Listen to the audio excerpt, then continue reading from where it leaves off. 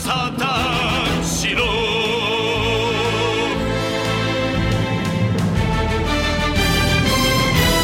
Hello, everybody, and welcome to episode 395 of the Saturn Studs podcast. I'm Kurt, joined once again this week by my mismanaged co-hosts Peter and Jake. That's right, Kurt. Which is really a dig on me more than anything else. Which is really, and we have our other co-host, Lil J. Lil J. Well, that's true. We've JV. got two generations of Townsend. Say on something the into today. the mic, Lil J. Goo goo gabba goo. How does it feel to be on the internet this early in your life? Your face is gonna change enough. I'm not gonna blur you. He's got the right idea. He's hiding his face from the cameras. He's got to protect. He must protect his anonymity. Oh, you got to get a little baby version of those flash jackets that celebrities wear, so when the paparazzi have it, it blinds the cameras. Should I be like Michael Jackson and just put a pillowcase over my kid's head or some shit? What did he do to blanket? He like covered their faces in masks. He and dangled. I remember he dangled them off of a balcony. Yeah, well, I mean, I already did that. That's that's just an Italian tradition. It's like a jackass baptism. Y'all eat seven different types of fish on Christmas. I'm willing to believe anything at this point. I can't wait. Christmas is going to come around. It's just going to be like Kristen and I. We are going to indulge in some fish. Oh yeah, Christmas fishmas. It's going to get weird. Yeah, I mean it's no. So we're a ham family. We got Christmas ham. Yeah. A lot of people do turkey, which I think it's just too much because it's too soon after Thanksgiving. Yeah. 2 turkey holidays back to back. No, that's insane. No, we do a Sauerbraten. German corned beef. This just slaps and it puts you to sleep right in time for Santa Claus to come by and bring you this week's edition of the cast. The Vaseline Hands edition of the cast. Don't ask me where I was today. Not a fan. I still need to wipe the stains off of my hope sweater. the stains come out of your sweatshirt. I just said don't ask. Were you in somebody? He could have been. Like I walked past him and I saw a sweatshirt and he looks like he had just like fought to escape from the inside of a goo monster. It happens. You bump into happens to the best of us. You bump into you open the door and then you hear that music and you're like, oh shit, it's a battle, I guess. A random encounter. What's important is that the test specimens have been fully impregnated and they can rest over the weekend. That's good. That is an accurate accounting. Peter I'm visited sure his what happened. Local octopus monster shop earlier and rented himself a couple new pets. It's funny. So our coworker came up to me when I was working on something this afternoon. He's like, "So did your group submit anything for this team challenge?" I'm like, "Absolutely not. Yeah. When would I have time to work on any of that?" Oh boy. Yeah. And of course, we are coming at you once again, as always, from our lovely favorite country on the face of this earth, France. Idris Elba, the island of Idris Elba. The island of Idris Elba, off the coast of France, which of course St. Helena Bonham Carter is a European ranch that we put on everything. Kurt Bennett, known Francophile. Wait a second. All right. I do need to look up French dressing. Well, would it be like Frank's Red Hot and Ranch? Because that would I was slap. thinking French and ranch. Oh, French maybe. dressing and ranch dressing, maybe. I mean, I know. I'm sure it's in one of those Heinz combos, like Cranch and... Cranch. It's ketchup and ranch. Mayo It's starred. okay. Yep, here it is. French. Half French, half ranch. Here's the recipe. Wow. What a recipe. What do you think it is? How do you think you put it together? I don't know. 1 cup French dressing, 1 cup ranch dressing. Wrong. Half cup French dressing, half cup ranch dressing. I just doubled the recipe for family gathering. Yeah, you don't want too much. You don't want too much French. A little goes a long way.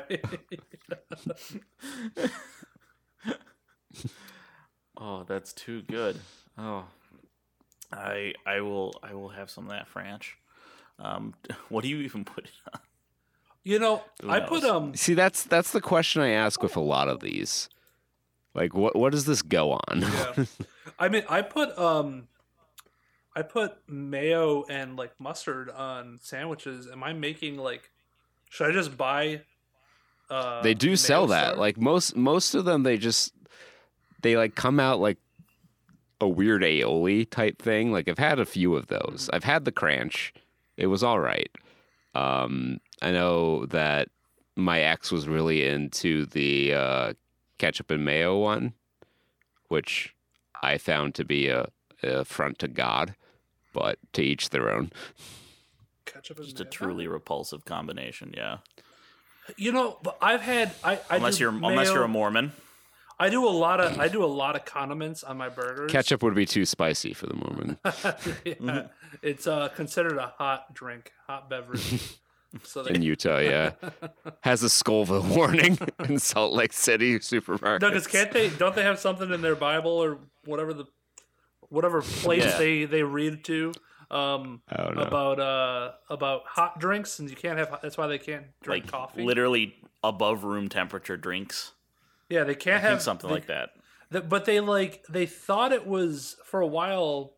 They were like no caffeine, since we can't have hot coffee or tea, we can't do caffeine. But then somebody's like, wait, I need to be able to function in the morning. Could we have Pepsi, but like cut it with milk? And the church was like, I mean, I guess I'm not going to stop you. Yeah, it's not like they have a lot of hard, fast rules. A lot of the traditions of Mormonism were just John Brown and Brigham Young, like, deciding that day that they wanted to do something and be like, God spoke to me and said we can do this now. I read them off these gold plates into my hat. Trust me, bro. Source, trust me, bro. What's Also, the drink source, of God. So, like, if like lemonade, right? Lemonade and Jello, or ketchup mayo, or fry sauce, are the Mormon foods. What are like the Scientological foods? What's the food of Scientology? Is it like Fresca? Oh, Fresca. I mean, I for guess sure. that's the joke, right? Yeah. I believe Fresca. they have pickle concentrate. They take pickle juice and they just concentrate They it strike down me to as a sauce. group that eats a lot of saltines. They took the saltine challenge too seriously. They just kept going with it. Wait, Jake. I feel like that's like their communion wafer. Jake? I think so. Yeah. Last time I was home, my family was all about pickle shots. They sell them in singles at the grocery stores in New York State. I agree with the young baby that is a repulsive idea. Yeah, he says no. He says no. Now don't do that again, because I don't want to have to cut through my audacity and mute myself. No, he wants it. He He gets said, his own "Fuck you, segue. Dad." He gets to make a segue. Is that the segue to Trey Watch? I think it is. Okay. Yeah, we'll interpret that as the segment to Trey Watch. I'm Did a going better to job than I might. I'm going to laugh really hard when I get Jake's audio, and like that didn't come through at all. And we're just talking about nothing. That I'm sure is going to come through. It is, but I'm going to mute it. Will you stop? You're not even crying. You just like don't want your pet. He's just trying to talk, He's hanging out. but he doesn't have the motor control or understanding of language to do so yet. I think he's tired. I think he might be tired. Aw. I hope he's tired, because then he'll go to Well, sleep. he is a like a couple-month-old baby, and it's 8:02 p.m. Yeah, it's currently. bedtime for baby. All right, well let's talk about some of these trailers. We only have 3 of them. Let's talk which about is something that will put him to sleep. a nice change of Meowvils. pace. Did you The guys what? see this? No. Jake is he's stepping away, but we can talk about the Meowvils. I guess the trailer was Did you have doing a stroke? the trailer was doing so bad that they decided we're gonna make a version, but we're gonna replace them with cats. The Meowvils. And it looks okay, there. Okay, I see it. like That was 9 days ago. Okay, so I didn't look at okay. stuff that was there last week. That's fine. I think we all skipped over that one. Yeah, it is literally just some cats green screened into, poorly might I add, to scenes from the Marvels trailer. Yeah. Yeah, it's like supposed to be like, oh, funny internet. But no, the internet's better than this at this point. Sorry, you're behind the times. Kevin Felinegi. See, that's about as good as we're gonna get. You put as much effort into that as they did into this trailer, I feel. Yeah. It didn't say at the box office, like we'll get to later. I don't know, where do we want to start? Let's start with Book of Clarence. Sure.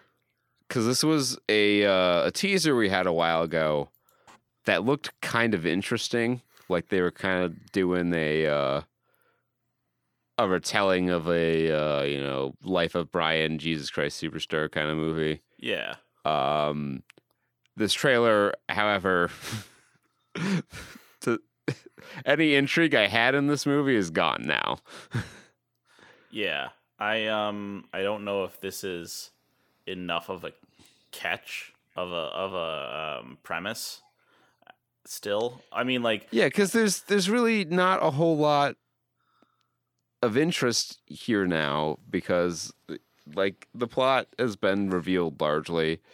Lakeith Stanfield's character is trying to hone in on the Jesus craze and become his own miracle worker and scam people out of money. right. And he gets caught for doing that by the Romans and refuses to give up the actual Jesus, whom to this point in the trailer has not been established there's any relationship between these two characters. No, he just and not then giving becomes, up a homie. He doesn't snitch. Becomes a gladiator, and then is like there's another clip towards the end where he's like being stoned to death, and Jesus just like stops the stones, like he has the fucking force. Yeah. It's like, that's not, I don't think that's how that one went. And they're not really going for a comedy angle. Like if I just all these scenes I described to you would work fine in a comedy, but this does not appear to be a comedy. No, they're Or going at for least like, not the a traditional cinematography of, comedy. like the Ben-Hur movie. These wide panning shots and these very fancy camera effects, and I just want I want Naked Gun level set. I want the cinematography of like a SNL movie, right? This is because this is kind of like Life of Brian. It's that same vein. I think it wants to be, or it should have been in that same vein. The Jesus adjacent vibe. Yeah. But it's just trying to ride the line between a lot of good things. I'm seeing too many cooks in my related videos, and I don't know if that is telling me anything about this movie. I don't know how many people were in on the on the production of this. Benedict Cumberbatch is in this.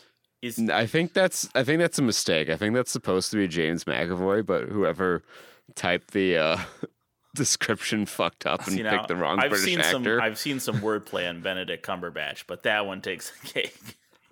That's really funny.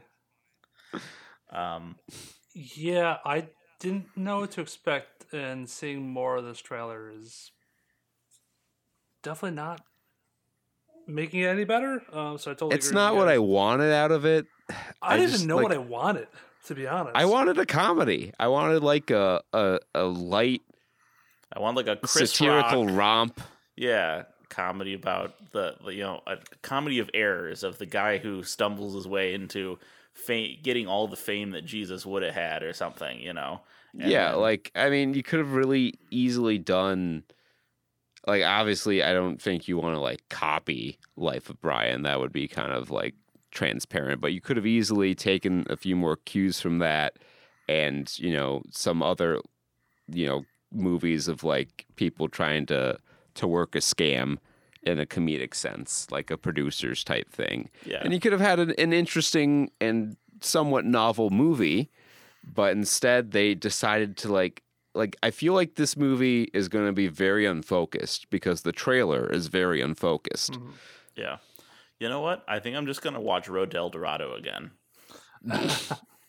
You know what? Yeah, that's that's another like template for what this movie perhaps should have been. I haven't seen it, so I can't say for sure that it's bad. But You haven't I don't. seen Road to El Dorado? No, I've seen Road to El Dorado. Okay. I haven't seen this movie. Okay. Yeah. I had the Road to El Dorado Game Boy game. Oh. Like let's not pretend like I don't fuck around Sure. and I'm not an OG. Gen Alpha will never understand the pleasure of being in a summer camp on a rainy day, and they put on the first half of Road to El Dorado, and you've seen it, just the first half, 5 times. Because every year at summer camp, they start it out and they can never finish it. They only have time for the first half. Gen Alpha and even Gen Z, honestly, will also never know the struggle of trying to play a Game Boy in the back of a car by streetlight only. See, I thought about this for Joey, and I think I'm going to like find a knockoff Game Boy, or like buy one of those emulators and then just turn off the backlight. You're gonna live like we did. Exactly. There's a whole cottage industry for Game Boy accessories. Yeah.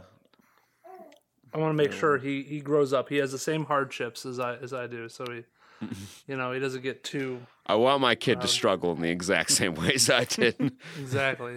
You know what he will struggle with that we will struggle with? Alzheimer's. Oh, Jesus. Yeah.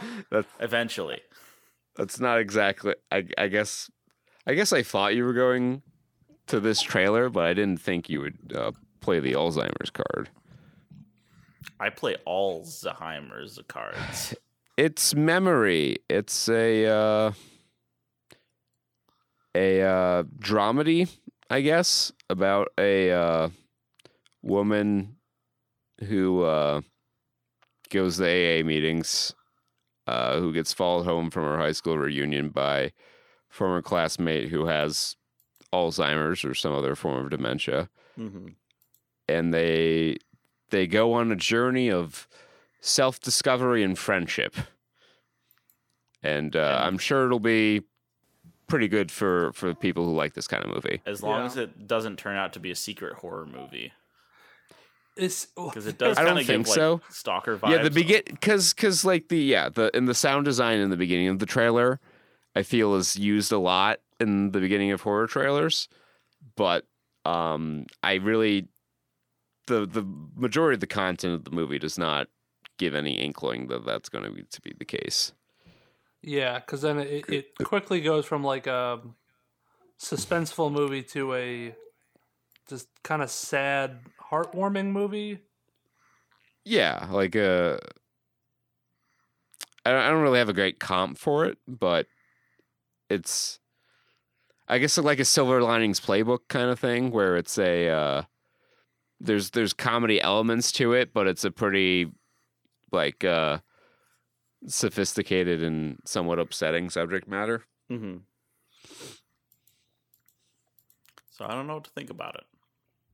Yeah, it's not the type of movie that I typically go out of my way to see, but it's a movie that has its place in the in the world.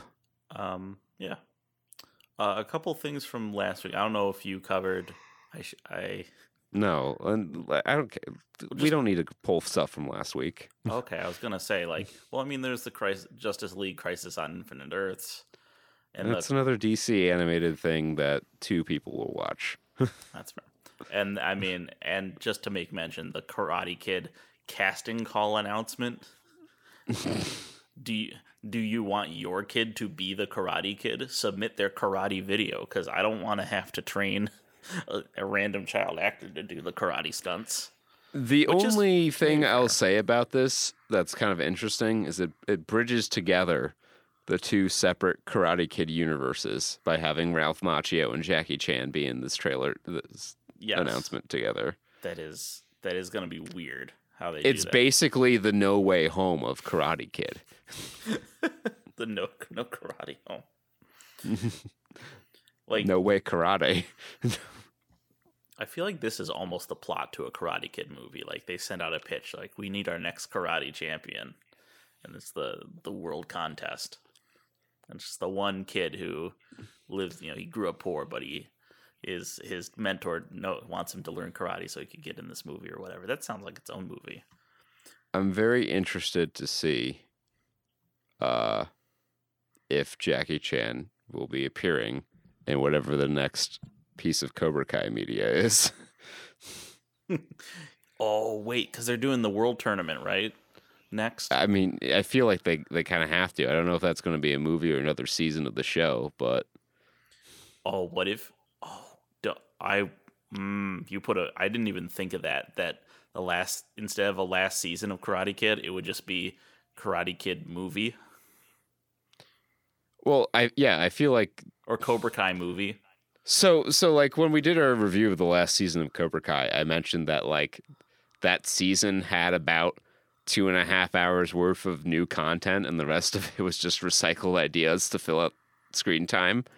So I said then that it might be in their best interest to do the last like arc of the story as a movie rather than a TV series. But if Jackie Chan does appear in that, I suspect it will be as little more than like a judge for the big karate tournament. Just kind of like he's here, guys. Cameo. We didn't forget that Jackie Chan was in a Karate Kid movie, even though many of us would like to forget that movie exists. Jaden Smith included, probably. Yeah, probably. That's what got him his position on After Earth. No, his last name being Smith and Will Smith being the person who pretty much made that movie happen. Got him. I can't wait for his triumphant return to acting. Who? Jaden. Because I'm ready for apply Neo to both of them Yokio at that season point. 2. Yeah. Anytime you're ready, Jaden. Ezra Miller, come on, let's put it together. Ooh. Speaking Or of like Ezra Filler. yeah, Got him. Got him. Speaking of coming back to the screen, Furiosa movie. Didn't think we'd see another Mad Max movie, It doesn't but here we are. look great visually. It looks a lot like Fury Road. So if you didn't like the aesthetic of that movie, you aren't gonna like the aesthetic of this. Well, the aesthetic is fine. It's just that the effects do not look finished. Well, there's a chance they aren't, but also that's the current state of the business right now because there aren't enough VFX houses to do things. And like the culture of Hollywood has changed. I was reading an article about this the other day, which I found to be very interesting and kind of enlightening, that a lot of the reason special effects quality has dropped off as much as it has is just a change in the culture of Hollywood, where in days where special effects were a lot more expensive, and they're still expensive, but they were a lot more expensive in like the early 2000s. Those shots had to be meticulously pre-planned and worked on for a long time to get them to look right.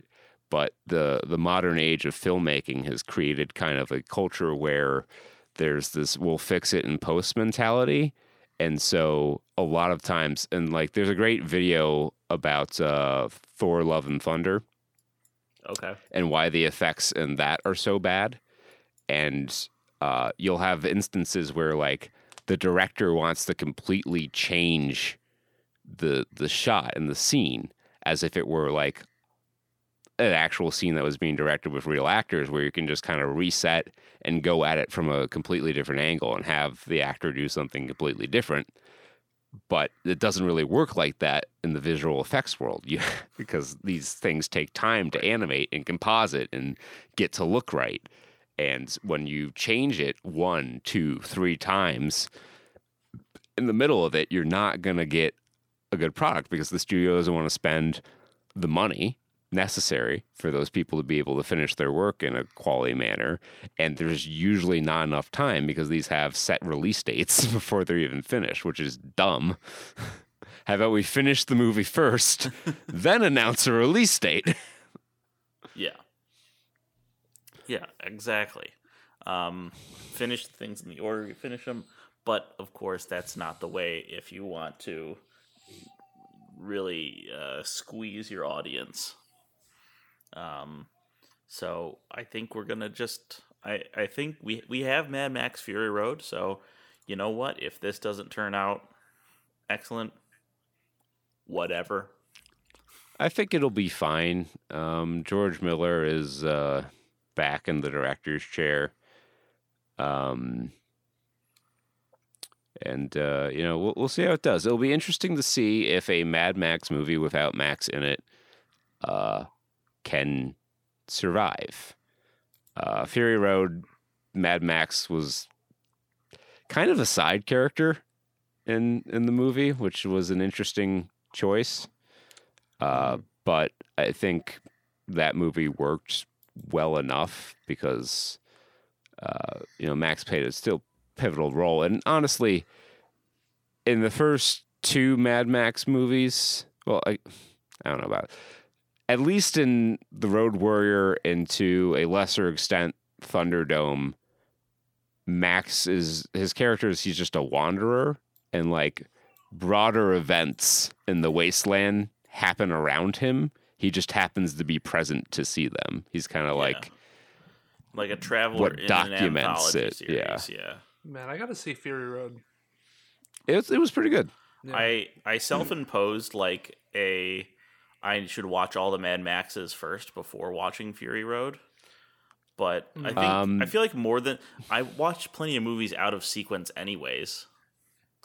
And I would say watch the first Mad Max. It's not so like the first Mad Max is a very interesting movie.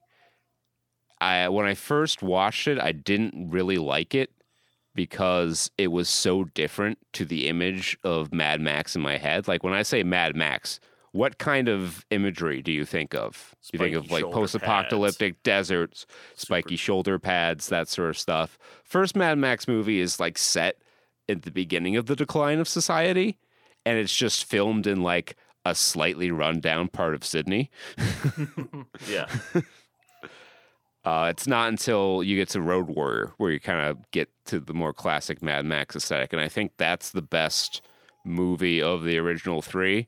I would say watch those 2. You could probably skip Thunderdome, and honestly, you're probably better off skipping Thunderdome. It wasn't very good. Wasn't there Waterworld or something like that? That was Waterworld is a completely different movie that is also really bad. Okay, good. Fun fact. Waterworld was the first movie I rented from Netflix after signing up in 2010 because I literally liked the Waterworld show at Universal Studios Hollywood. And like, well, the movie can't be that bad. The show was awesome. And then I watched the movie and I was like, oh no, I was wrong. I was very wrong. You know how long I assumed Waterworld was just another Mad Max That's movie? where all the water went in Mad Max. Because it has the same exact aesthetic. Or at least a very similar aesthetic. I don't know that I agree with that. Other than the water. Like it's a Mad Max on water. I feel like the aesthetic of Waterworld is a lot more like polished. Like the technology in Waterworld is more advanced than our modern technology, whereas in Mad Max it's like stuff that's been scraped and cobbled together. Like there's so much shit that extends, and like it's like a Transformers transformation sequence. That's like 45% of the runtime of Waterworld. Is just like telescoping arms extending out of ships. That's like 30 minutes of screen time. It's like... Well, all right. So Mad Max is not Waterworld. Good to know. Noted. And and Furiosa is a prequel to Fury Road. I think so. I think. Because Anya But Taylor-Joy the fact that looks it's like called a Mad Max saga kind of leads me to think that takes place after Fury Road, but I honestly don't know.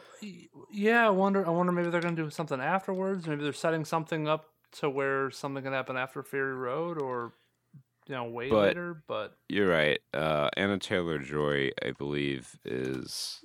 I mean, well, yes, she's younger than Charlize Theron. And I thought the big guy with the skull mask dies or something like that. Oh, Immortan Joe. Yeah. Yeah. Does he? Yeah, but he's Immortan. How can he die? Also, one thing to note: Chris Hemsworth. Holy shit, they did a bang up job making him not look like Chris Hemsworth. they hemsed his worth in. Yeah, I had to Google who Tom Burke was to see if that was supposed to be Chris Hemsworth or not. Yeah, I mean he's got like a nose prosthetic on, and they slapped on a lot of facial hair. Yeah, let's hope this goes better than some of his other outside of the MCU projects. Yeah, so that's actually Trey Watch. We didn't have a whole lot of trailers. Yeah. That's the way I like it. We'll go on now to the follow-up. Yeah, that's the way I like it too. And we'll follow up on weekend 47. There's only 5 weeks left in the year. Nuts. It's crazy to think about, yeah. Covering November 24th through 26th, Thanksgiving weekend. Black Friday weekend, however you want to view that holiday. Holding on to the top spot from last week is The Hunger Games: The Ballad of Songbirds and Snacks, which brought in $29 million, dropping 35% just about from Lionsgate Films. Interesting. I did not know that Lionsgate was the distributor on this. It's made $193 million worldwide. I figure that's probably in the black. I feel like that's a good return. Yeah. Opening in second last week is the film we're reviewing this week on the show, Napoleon. Napoleon. Sans which dynamite. Yeah. It ripped the dynamite out of the title and chucked it at its lead. Yep. $20.6 million for that one from so it says the distributor is Columbia Pictures. That I guess that's the theatrical, and it was a joint venture between it and Apple. But Apple, I think, funded the movie. Yes, that makes sense to me. Yeah, because no, that is pure speculation. I have no evidence. I'm guessing it was a deal between Columbia and Apple, where Columbia, they both chip in what they think their part of it would make. So Columbia gets the theatrical split, and Apple gets the streaming split. Well, see, that's kind of the funny thing about streaming, right? Is that there's not a revenue split for that. It's just all cost for Apple because they paid to produce the movie and they put it on their streaming service in hopes it will entice people to subscribe to that streaming service. Mm-hmm. There's not really a direct revenue correlation. I guess there's there. An expected value in number of subscriptions. Yeah. That's one of the reasons we had this huge strike is because no one's really sure how money gets made anymore. Hollywood accounting gone to the next stage. It truly has. Because now you don't even get to see the box office receipts to know how much money a movie probably made. Yeah. We made some sort of cash. Shh, don't tell. We're fine. Don't ask. Don't ask about it. We wish you could tell us how much money you made. Oh. Ow. Oh. That was a classic Peter, in that it was extremely painful. Diabolical. Wish coming in popping out in third. Happy 100th, Disney. with your 31 million gross take, I guess. Domestic. And Peter, just read the first number. Huh? 19.6 opening week. Okay. It's because it's the Thanksgiving weekend, so they had it open Yeah, there. I mean, but 19 million, 52 million worldwide. What a capstone! Not great. Disney. I need to know more about this. We need to put it in our spotlight this week. Yeah, Wish. When you Google Wish, surprisingly, this is It's the second Wish thing version that of the Disney movie. surprisingly, this is the second thing that comes up behind Wish.com, and that's really like it really dominates the search. Disney must be really good at SEO. Anyway, critics are kind of beating this movie up a little bit. 50%, 49 actually, on Rotten Tomatoes. 81% audience score. The layperson review, my boss went to see this with his kids this weekend, and he doesn't harshly criticize a lot of things. And what he had to say about this movie was, and he kind of hesitated to say it too, it was nice. I can picture him in my head. He's a very soft-spoken kind of guy. But he does very understate best he things a lot. Could muster. It was nice. I don't know if he was referring to the movie or the experience of going out to the movie with his family. But you know who isn't understated? Our real reviewers. That is certainly true. Never Subtlety once. is not in their vocabulary. Yeah. So let's see if we can figure out some truth behind the 5.9 out of 10 IMDb rating here.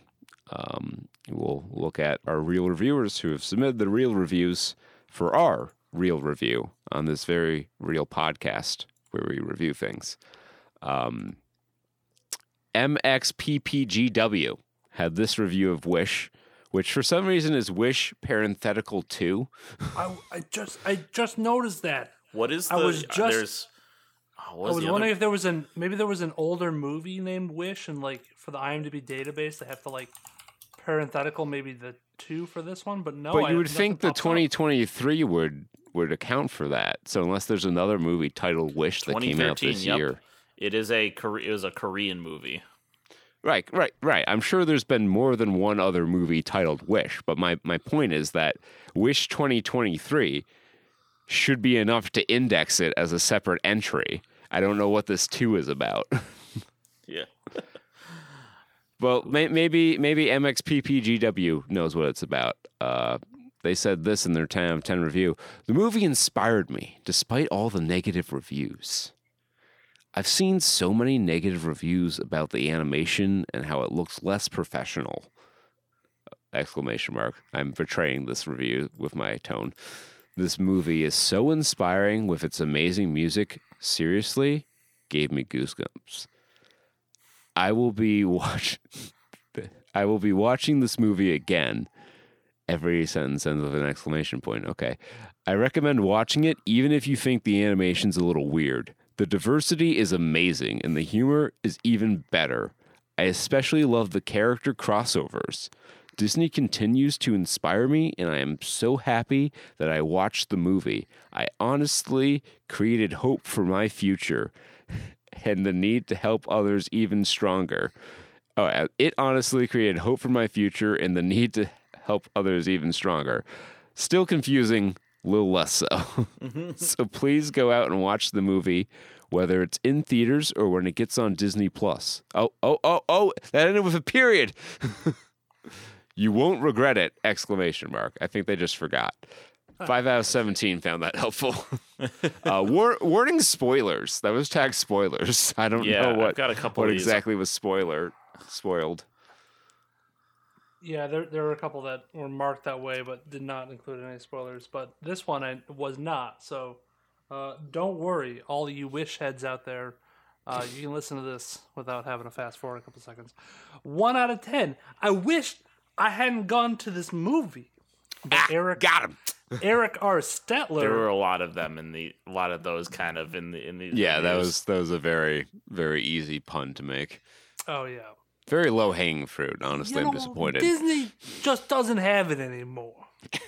They need a massive reboot and a redirection. The A story renaissance, was if you will. weak. The songs were not catchy. The characters were boring. It was basically an excuse for Disney to toss in some Easter eggs of bygone classics that everyone loved. If this was their attempt to showcase a 100th anniversary, it was extremely disappointing. We took 15 people to the movie on Thanksgiving evening.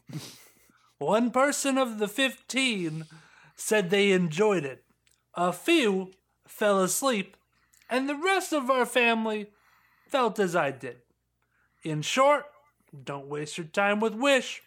The entire movie, I kept wishing that I hadn't come to this movie. You can do it in 31 the out of title 53 or in the review, not both. Yeah, right. That's just 31 out tacky. of 50. He felt he was really like He was heated Eric, about it. Well, Eric was like, "Oh, dude, I came up with the best pun. I said this on my way out of the movies. I said, hey, It got a hey, big Denise, laugh. Hey, 14 Denise, come of the over here. 15 people we took to the movie laughed at my joke. Stacy, I don't fucking care that you like this movie. Denise, come here. You fell asleep. I just told this joke to Johnny and the guys, the 10 guys I brought to this movie. I said, I walked out of here. I said, I wished I hadn't gone to see Wish. I gotta put this motherfucking review on IMDb. Let's get home. Come on. Jake hit Let's that. go. Jake hit that like look around so perfect. It's in my nature. It's in his blood. It's in his balls. The hands start coming up. Oh, It's like Here we I'll go never again. forget. It was one of my favorite memories of us as a friend group. It was like before we actually started the show, and I don't remember what the impetus for it was, but we were all like simultaneously doing the gabagool shoulder shake. In like perfect synchronicity. I wish I had been recording it so I could preserve it for future generations. Put it in the album. it's up here, up in the old steel trap. We have here. Oh, Senex Barbados is 4 out of 10. Is that a chemical or a I think country? that's a Final Fantasy villain or a Kingdom Hearts villain. Rather, it's the X. No, there's not enough X's. Yeah, it would be Senex Barbaxtus. Yeah, it needs at least 3 more X's to be a Kingdom Hearts villain. 4 out of 10. Disney meets ChatGPT. Every element of this movie feels like it was generated by a lackluster AI program. The heroine has no apparent drive or motivations outside of the immediate plot, and has the same cute but generic, adorkable vibe as Rapunzel, Anna, Moana, and Mirabelle. She's enough of a cipher to let anyone put themselves in her place. The villain is a blandly handsome king whose motivations boil down to worship me and more power. He lacks the complexity of Frollo or Gothel, or in the charisma of Scar or Ursula. He's empty enough that you can imagine him as an analog for whatever politician you dislike. All right. The supporting cast was a pile of generic stock characters, ably enough acted but utterly forgettable. None were developed enough to be interesting. The music is lively, but instantly forgettable. After Frozen, Tangled, and Moana, my kids sang garbled toddler versions of the songs on the ride home. After Wish, nothing. Not even a hum. The art was interesting. The watercolor-ish style worked for the backgrounds and captured some of the feel of the classic Disney films. But the characters seemed crudely pasted atop the background. More than any recent Disney film, you could feel the computers behind the animation. The plot was uninspired. There are a handful of places where the writers could have taken different paths and asked interesting questions about the nature of power and responsibility. But they abandoned them in favor of a one-dimensional and utterly predictable story. Even the worst flops in the Disney archives had something going for them. Brother Bear was beautiful, Home on the Range was funny, and Dinosaur was a technological leap forward. Wish has nothing. Oh my God, Dinosaur. I forgot about that movie. That was so bad. I'm sorry, Jake, but it's true.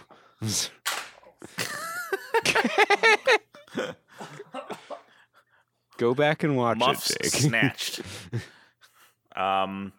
Wish had nothing. Was it terrible? No. Was it memorable? Definitely not. Will anyone bother to see it more than once? I doubt it.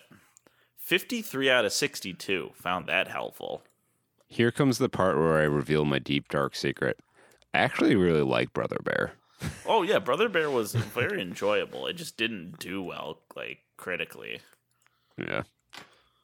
I watched the fuck out of the DVD, and the DVD had a commentary track by the two Moose characters. Played by the McKenzie brothers. Yes, which I still... Or the Moranis, yeah. Are they brothers? The Moranis? Is it Rick Moranis and another Moranis, or... You're going to make me look this up now, aren't you? Yes. Brother... I think just look up the McKenzie brothers. There. Well, I can just grab the... Oh, yeah. Joaquin Phoenix was in that movie? It's a connection. Yeah, he was the main character. It's all connected, you see. Yeah, Rick Moranis was Rut, and Dave Thomas was Took, so I guess they're not brothers, but... Okay. Dinosaur is right on the cusp of being a 90s movie. They're so close to getting Dinosaur for 90s. It's the year Thank 2000, God. right? Thank God. It's just outside. Yeah, we really dodged a bullet on that one. Anyway, 10 out of 10 review incoming from Nathan McDougal. Just man's name. Yeah. 10 out of 10. I'm not a bot. Great family movie. I don't know why you need to. You see, by saying I'm not a bot. All right, I'll read this like Sounds next week. like something a fucking bot would say. Side note, Kissinger's dead. Raise the roof. Yes. Whoop, whoop. America's most famous war criminal. Holla. Thank you, Rolling Stones, for one of the top headlines of the year. Or should I say, holla. I am not a bot. Great family movie. Check my review track record. I'm a very harsh grader. But today, Disney got this one right. They have temporarily redeemed themselves. My wife and daughter, who requested the movie, loved it. I am not going to break down the story, or the antagonist, or the protagonist's journeys through their respective paths of light and darkness. I'm losing it. It's a tough one. I've never tried to do Nixon for more than one sentence. I think it's a rarefied air that people go to. But it was well told. The villain flexes his stuff through letting you know any fight will be a challenge. This is critical in any hero's journey. It gets a little too deep at the end there. The ending was magical, kind of an origin story of sorts. Would definitely watch a sequel if it goes where you think it should. From start to finish, it was a joy. It wasn't preachy. It wasn't morally on high. It was a normal back-to-basics movie for kids and family. I will definitely be buying this for a rewatch when streaming comes out. My kid can watch good movies at least 30 times or more. 37 out of 89. Oh, that's helpful. I will definitely be buying this for a rewatch when streaming comes out. Oh, God. Buying this for a rewatch. It's That going to be is- free, brother. I think that tells me more about this, what to think about this movie, based on if this guy's giving it a 10 out of 10. The character of this, This yeah. mental giant. Absolute mental giant. Wait till you get a hold of This captain of Max. industry. Max Celian. Max Yeah. Celian is about to blow your top off, which I bet Max Celian likes Dinosaur. I just have to say one thing. When I was a young lad, every Friday, me ma and I would rent Dinosaur on VHS, pop that bad boy in, and then get a pizza from our local pizzeria, and that would be our Friday fun day. And it was a nice little treat at the end of the week, and I knew I got to watch my dinosaur movie, and I got some pizza. And I did that for like a month and a half straight. Okay, so it did come out. She's still alive, so you're not allowed to be sentimental about it yet. It did come out before Dinotopia, but my standing memory of dinosaurs that it was a worse version of Dinotopia. Well, But I might have that was- flip-flopped. But Dinotopia was like live action with like CG dinosaurs in it. This was an animated, like a 3D animated movie. How I think long? that might be CG animated. Wait, how long? 3D I forget. animated. How long was Dinotopia? It was like, I feel like it was 3 hours.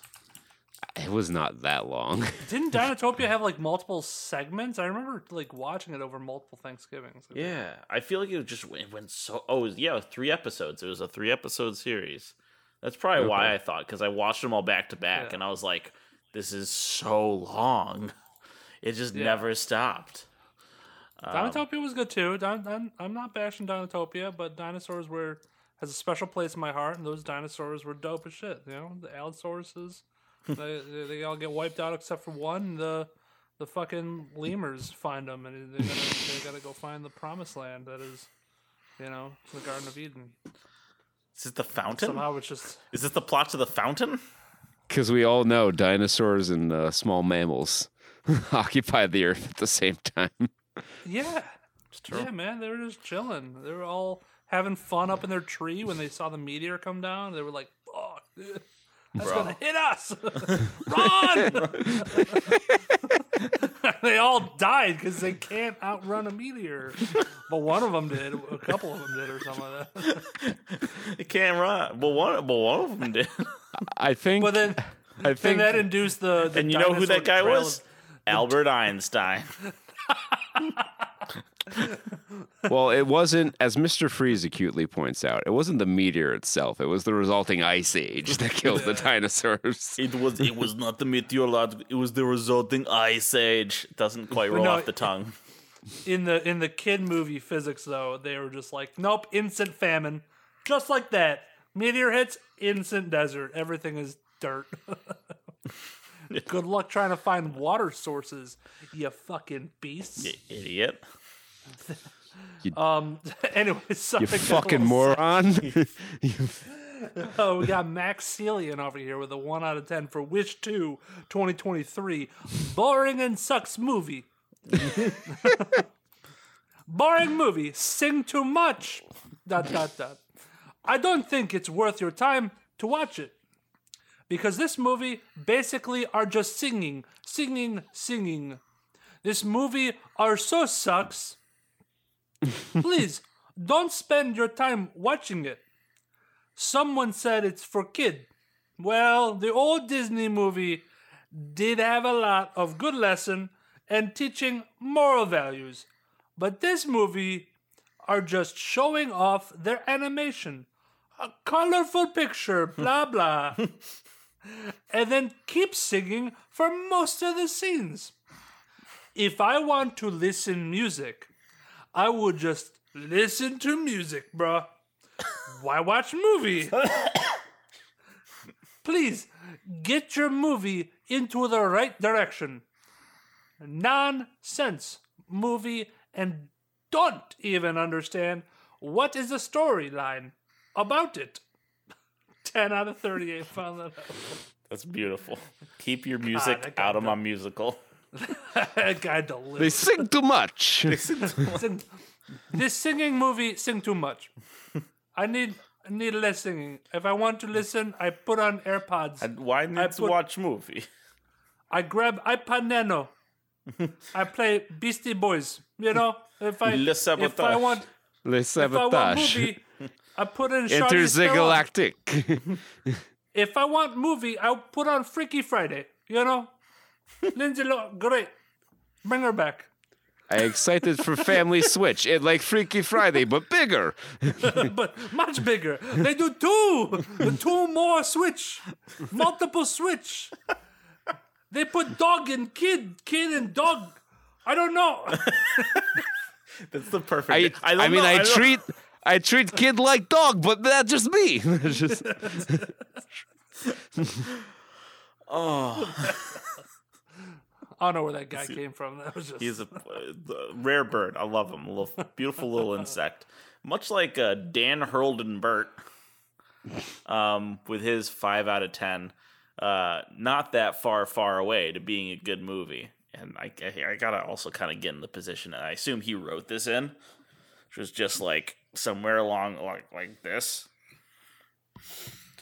It's so much different than how you were sitting before.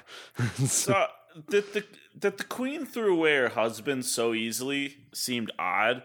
He was trapped, and maybe you can still help him. Her reaction would have made more sense if the guy was just real evil the whole way through, versus him just being fearful of his empire falling apart. And his addiction to wishes that make you feel awesome, as Ashah pointed out, possibly if he could have just said, hey, I suck at being king, and all the citizens were like, yeah, she's way better, then we could have a real moment and deal with his mental health. And also women empowerment. Both of them were right there for the taking. Also, the ending of the movie is the queen running around trying to combine people's talents, and then a quick pivot turns back to magic being the focus. So that seemed a bit confusing. Is magic the answer, or is combining talents of people? Seemed like combining people's talents was a throw-in that didn't fit the magic/wish theme of the movie. The songs were all kind of forgettable. They sounded like Lin-Manuel songs. They just didn't have the hook to keep them flowing, nor any deeper relevance to the plot. Possibly if the songs might be because they are Lin-Manuel songs. Possibly if the songs had more animation to the numbers, I could have got into them. Also, where's the bad sidekick? If you go back to Disney, was there a reason they didn't have an animal to either make himself seem cool or at least like add some humor? On that note, I really didn't hear kids laughing in the movie theater. So clearly the jokes weren't just lost on me. So yeah, just don't waste plot points. Get some better humor, make the bad guy more interesting, and good grief, if you want Lin-Manuel, you should have hired him. 0 out of 1 found that helpful. Well, boy, do I have good news for you. They did, in fact, hire him. I hope he reviews all his movies like a monologue from fucking Big Lebowski. Like, just a rambling dude. If he had slipped a nice marmot in there, I almost would have given him a pass. Yeah.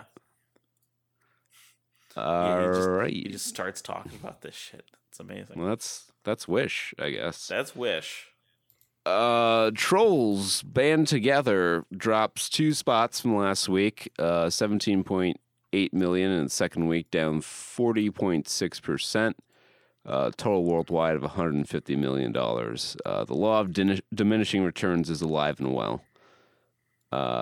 Thanksgiving, the Thanksgiving-themed horror movie, surprisingly did not see a Thanksgiving bump and dropped 31.4%, down to $7 million for the weekend, bringing its total worldwide gross to $30 million. But it's probably profitable because I'm sure it costs like $2 to make. Yeah.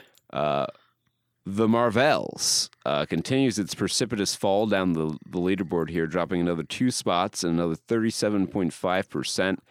Already out of nearly 1,000 theaters in just its third week.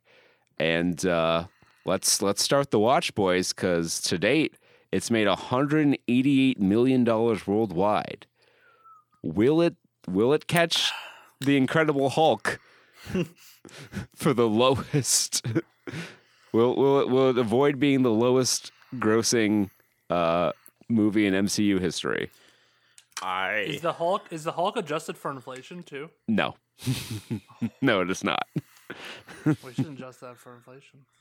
It wouldn't even be close if we adjusted it for inflation. All right, I think I'll It'd be about half of the Hulk's value. Yeah, I don't think it's going to catch it. It'd have to make almost 60 million more worldwide. I think it's going to be yanked out of theaters long before it'd have a chance to do that. Yeah, I don't think it's got the gas. Especially with I don't know what movies are coming up. I was wondering if anything is gonna like continue to bump it out.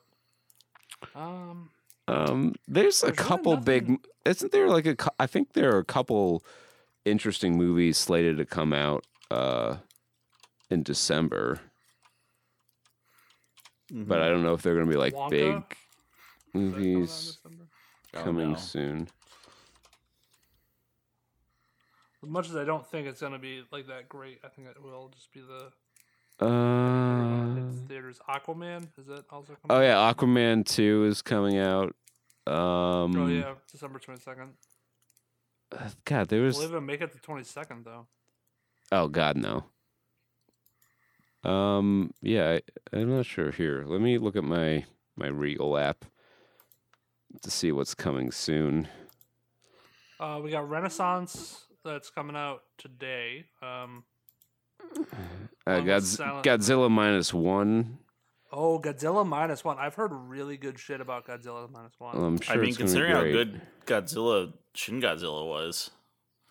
Like, I think Godzilla -1 might be sitting at 100 on Rotten Tomatoes. That might have been a couple days ago, though. Might have gone down. The Boy and the Heron is coming out next week. Wonka is coming out in 2 weeks. Migration. 97 and 98 for Godzilla -1 on Rotten Tomatoes. The Iron Claw. Well, I don't think this is going to compete with the Iron Claw for audience share, but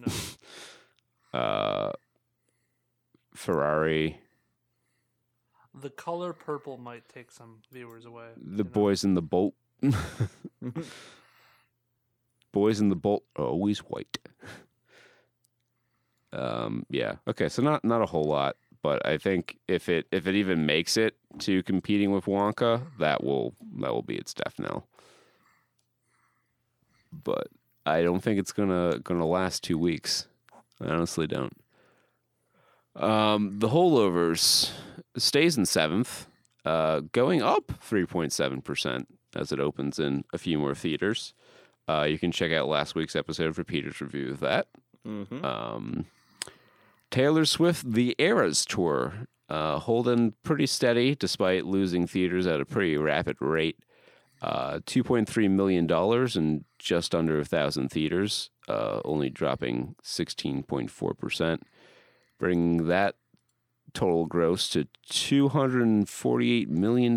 So a literal video of a Taylor Swift concert has outgrossed the Marvels by nearly $70 million.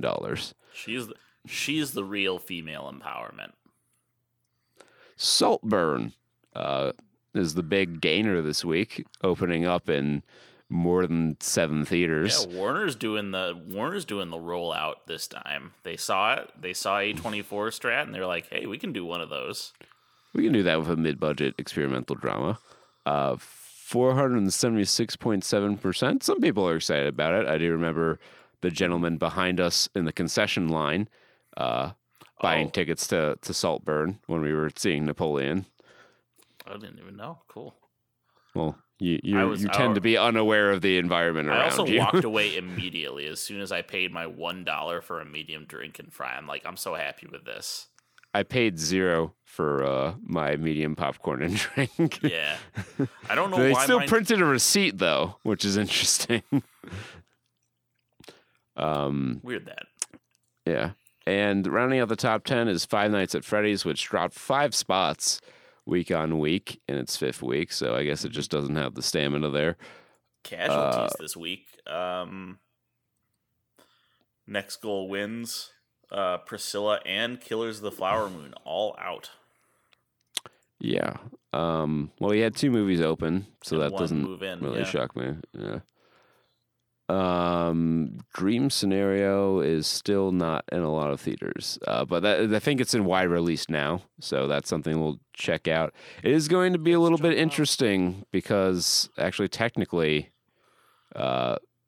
this episode is a bit of an anachronism because we should be in 90s month right now, but we are our schedule on that's going to be a little bit tricky. We're still kind of figuring out how long we're going to go with that and what time frame it's going to be. Normally we do it in just December, but I think we're going to have to kind of swish it around a little bit because there are some movies that we still want to cover in the year, and then we have our anniversary episode, so we might just move it to January this year. Still 90s winter, baby. That's still winter. Yeah. Yeah. So we'll see how that goes, but I think tentative plans, we're going to move 90s month to January this year because fuck you, it's January. Yeah. Ain't nothing coming out January.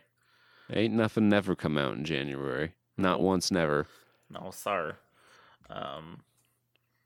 I was looking through the crap and I saw It's a Wonderful Knife is in like 5 theaters. I think that just went to streaming, right? That went to streaming. I don't know if that's in streaming or if that was just like premiere week. Maybe. Let's see. It's a wonderful. It's a Wonderful Knife. Yeah. It's 20. It's currently 20 or 35th. Where to watch? It is. Yes, it's on AMC Plus. Oh. So, I mean, that's got to be coming to theaters too, right? Because they're not going to bank on everyone subscribing to AMC Plus. Yeah. I hope not. So, yeah, I got to think that's going to roll out wide at some point. Or wider, at least. Maybe it'll be in like 2,400 theaters, not 4,000, but I got to figure that's going to hit. Oh, I release soon. Oh, pardon me. Yeah. All right. Well, let's roll on with the show here and talk some gaming news because there is quite a bit of interesting news this week, or at least some interesting stuff going on. There's a lot that could be talked about, so it's tough to kind of limit it to a story or two between us, but we'll have to make do because it's all about making do. Yep. All right. So no one's jumping on it, so I guess I will go first. Go for it. Yep. Bethesda is doing a weird thing. They're responding to individual negative reviews on Steam, trying to like rebut the reviews, which it's not unusual for a company to respond to negative reviews on a site. Like you see that on Amazon sometimes the seller will like respond to a negative review. We're sorry you had a problem with this product, blah blah blah. We'll help you make it right. But that's not quite the tack that Bethesda's taking here. They're trying to like provide rebuttals to some of these negative reviews. You should have had a good time. Yeah. So for an example here, replying to a review that just said midfield, someone employed by Bethesda wrote, "You can take time to explore various planets for resources and items. You can also break the law by smuggling and selling contraband. Build your own outposts and starships and customize them to your enjoyment, exploration, and role-playing. There are many things to do and explore." Yeah, so that feels like firing off a pre-written takedown to someone who just called you cringe. Yeah. On Twitter. There's another one that was great. Oh yeah, I hope this is the one I was thinking of. Where they point you to the game's official Discord server to help the people who submit a review find further ideas from other players, which is kind of like saying we're not sure what's fun in our game, but these people have put their heads together to really think that out. I thought you were going to highlight the one where they were like, the astronauts didn't complain when they stepped foot on the moon on another world. I actually didn't see that one. Yeah, where they're like, I'm sorry that you're so entitled that you don't enjoy the experience of stepping on an alien planet like our Patriot astronauts did or whatever. And everyone was like, yeah, that's because we're not. We're playing a mid video game. Here's another one, and this was on a couple that were pointing out the loading screen. So I gave a review of Starfield about 20 some odd minutes, and that was me holding back last week. I could have easily filled a whole hour talking about Starfield because my relationship with this game fascinates me because in many ways it's emblematic of a lot of game design choices I don't like, but I couldn't stop playing it. Okay. But in response to the loading screens, they pointed out, while there may be loading screens in between fast traveling, just consider the amount of data for the expansive gameplay that is procedurally generated to load flawlessly in under 3 seconds. We believe that shortcoming will not hinder our players from getting lost in the world we created. Did you have to have so many? There was one that fast travel has its perks, since you will always be given the visual of your ship launching and landing, thus be able to appreciate all the little details that make your customized ship look unique. You can customize your own loading screen. That's the rebuttal here. I feel like Todd dictated all of these. Yeah, this is real. We did optimize the games. You just have to upgrade your PC. It's like, dude, I've got a 3080 and a 5950X in my machine. If it can't run well on that hardware, it's not optimized. Yeah. He's just sitting there molding in his office, like, bring me another. Bring me another. Yeah, it's weird. Like, I think I did say this in my review. I think Starfield is a little over-criticized because people have expectations from a Bethesda game. Like I've never viewed Bethesda as the studio that makes like life-changing video games like some people do, and I guess people who expected a life-changing experience from Starfield were a little disappointed when they got, a standard fare Bethesda game. But that's kind of what I expected, and so I guess I wasn't really disappointed by that. But that's not a good look. This is never really the play. Responding to negative reviews in any capacity is always a bit of a dubious play. And if it's anything other than, we're really sorry you had a bad experience, would you mind providing feedback on how we can improve, or how can we help you make this right? You're best off just not doing it. You should instead do what CD Projekt Red has done, which is put their head down, work hard on updating the game to deliver on the promised features that were missing, and generally make the game everyone hoped it would be by the end of the road there. Although it has the fun side effect of now that No Man's Sky has had all this shit come out about it, people are game critics are coming out like, man, I liked it when it was in the beginning stages, the original game before everyone else asked for all these features in it. They're like, hey, shut up. I like this game before it was fun. You don't know what you're asking for. Speaking of Cyberpunk's redemption arc, more than 4.3 million people bought the Phantom Liberty DLC, or expansion, I should say, because it's not, calling it DLC is a little reductive. I am among them. I have not yet played it.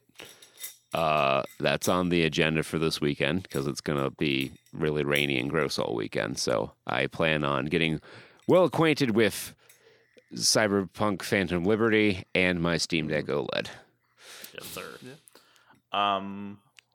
I have multiple choice. Well, no, I'm not going to talk about the Nebraska collection, the rare video game collection that was from a 1998 game store that stored all of its stock and was only recently discovered. I'm not going to talk about how it has a pristine copy of Chrono Trigger in it, and each of the games are worth 5 figures each. No, we've got a better story.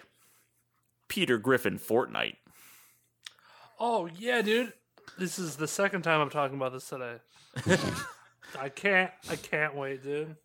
Family Guy funny moments. Peter Griffin Fortnite.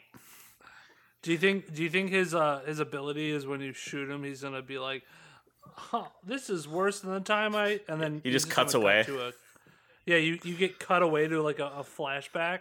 Yeah, and that's his defense mechanism. Is you get flashback. Yeah, and then you come to and he just has a gun pointed to your head. We can finally have Peter versus Goku versus Rick Sanchez in Fortnite. The Battle Royale. I like in the article it talks about, oh yeah, people are excited about how data miners found him as early as 2021 in the queue. People are excited about seeing him go toe to toe with Goku, or how funny it would be to see him team up with the Decepticons. But it's also worth noting that Peter isn't the only character joining Fortnite for Chapter 5. Solid Snake from the Metal Gear Solid franchise will be joining the island too. Fortnite is no stranger when it comes to crossovers either. Recently, Epic just added Eminem and characters from Invincible into the game. Wait, so you're telling me I can have Omni-Man fight Goku, and I can have Solid Snake fight John Wick? Hell yeah. Yes. What is Man, Fortnite's awesome. Like, all right, boys, it's time to have Eminem fight Thanos in Tilted Towers. Peter Griffin versus Thanos in the battle of who has the weirder chin. I can't wait for other Fortnite, aka Magic the Gathering, to include. Yeah, I was about to fucking say Fortnite and Magic the Gathering are a little too similar these days for my liking. Yeah. Oh, I'm gonna look up. I need to see all the Fortnite crossovers. We don't have that kind of time, Peter. It's okay. While you do that, real quick, you're fine to load up your dusty old save file for Baldur's Gate 3's new epilogue, especially if you quick save as much as I do. That was just the title of the article. Yeah, I was about to say thank you for verbatim reading. Cringy as fuck, but yeah, last patch, patch 5 or something like that, for Baldur's Gate 3 included a epilogue for the game, because it's one of those, hey, you're about to go past the point of no return, you better button up all the shit that you wanted to do before you do that, because you can't continue after this point. So, okay, I'll still collect all the loot like I'm going to sell it later anyways. Because I fucking do that. I have a problem. Yeah, the epilogue kind of culminate. I have no idea what it's about, but it's I think it has something to do with taking all the choices you made along the way and referencing some of your beginning choices at the Grove and in the Shadow place. And it I don't know if it has consequences, but you go over them, you reflect on them, or something with the characters happens. I don't know. We'll see. We'll see how that blog plays out. They said it was one of the most complex parts of writing it. This makes me think that they probably had this lined up when they finished the game, and they just didn't have it done and figured they'd release it later. Larian does take good care of their game, so even if they didn't and they made it for this, it's at least refreshing that they're listening to feedback. And well, yeah, I was really worried that my save file with my level 7 character was going to be useless for the epilogue here. I got a little ways to go. I have to finish Phantom Liberty, and then I'll get back to Baldur's Gate 3. I promise. Yeah, I mean, I'm hoping eventually that they'll come out with like a expansion to this, because there's more stuff in D&D that they can go up to. They can go up, add 5 more levels, 4 more levels, whatever. Yeah, I'm sure there will probably be a Baldur's Gate 3 definitive edition at some point with some stuff packed in. Like, because since they're working off of D&D 5e, I know part of the reason that they didn't go up to like level 20 and do something as big as like Divinity 2 was because the spell elements, which they could just remove certain spells that they don't want. Like imagine getting level 9 spells and then having your access to Wish, and then just like how would you program? How do you program Wish? Yeah. It's like they already had limitations with like polymorph, where it's limited to like you turning your enemy into a sheep instead of it being like an either or, kind of like a buff to your party. Like you can polymorph them into anything that you've seen. I'm disappointed it's not a chicken. That was one of my favorite things to do. Oh yeah, that was always Divinity. That's the classic polymorph. I don't know if there's any like live chickens in Baldur's Gate. You do come across a bunch of murdered chickens at one point, but dude, spoilers, I haven't made it there. Oh, sorry. Oh, murdered chickens. I actually never got that explained. There's so much shit that happens in the game. There's so many little like strings I never pulled on that there was just a bunch of murdered chickens for no reason. So Never figured out why. Yeah. Oh well. Who knows? What are you gonna do? To finish this up, I did find the list of crossovers. It is in the chat. To give you just a sample, there are so many. You can have Pat Mahomes on a Segway fighting Izuku Midoriya from My Hero Academia and Ash Williams from The Evil Dead. That's like a teensy sample of what's on here. That is Find your. Oh, you can play Ariana Grande. Just in the fucking picture of the article, I see Revan. Oh no, that's Kylo Ren. My bad. Stormtrooper, Black Sheriff Widow from ninja version of Ninja. Something else. Yeah, a couple things from Stranger Things. Marshmallow, Batman, a psycho from Borderlands, and another ninja-esque character that I don't recognize. So many. Yeah. That is quite the list. Oh, Jesus. Just any. Is it in pop culture? It's going to be in Fortnite. Well, hey, it's been printing them money, so I don't blame Epic for keeping the crossover train rolling. Yep. Well, I'll be able to play Geraldo Rivera fighting the Terminator and Jack Skellington. Geraldo Rivera. Geraldo of Rivera. Can someone do like a Austin Powers and Mass Effect style video for Geraldo Rivera in The Witcher 3?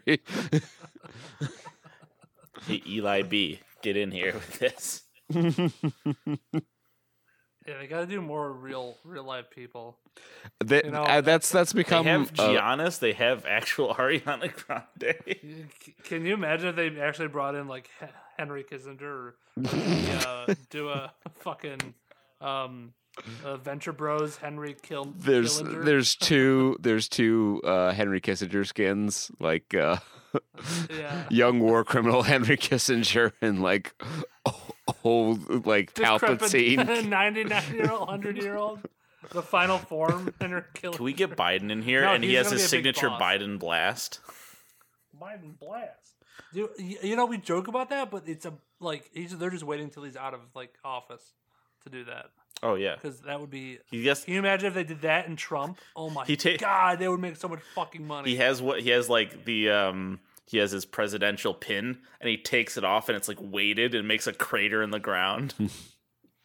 He's like, that was my weighted training American flag pin. No, my favorite character to play is Ron DeSantis when he takes off his pumps, and he engages his short king energy. I think that's how we have to conduct the election this year. Is just do it all in Fortnite. Oh yeah, all the candidates in one battle royale in Fortnite. The winner becomes president. Look, Jack, perfect. Good thing I've been practicing on my building. Well, it's like the gamer. 90s, dog. We've all seen the Trump Obama Biden gamer videos. Oh yeah. It'd be like that, but for real. Just like Napoleon would be for real if it were actually at all based on history. I didn't have a good transition. We're talking about Napoleon now. Character. Everything in Napoleon was how it played out. Really. I'm not a expert in this period of history, but even I was able to spot a few historical anachronisms. Though that's not my big issue with this movie. Yeah. On my list of complaints, historical anachronisms pretty far down the list. If you don't know history, I don't think you'll like this movie. If you do know history, oh my god, you're going to have an aneurysm. Yeah. Didn't Ridley Scott say, "I don't care"? Did he really? Like something about that. He's like, I'm telling my own story about a historical figure. Fucking what is that? No one wants to hear your fan fiction. Yeah, I should have watched I wanted to watch the featurettes after we watched this movie because we came out of it like really questioning what Ridley Scott's intent was with this movie. So it just doesn't seem like any other. Well, I'm not gonna say, it's not like any other historical biopic movie in terms of difference from history, but like it really is. It was weird to watch. It was a weird experience. It is a very weird experience. So, like, the tagline on the poster is "He came from nothing, he conquered everything." But you're introduced to Napoleon when he's already a ranking member of the military.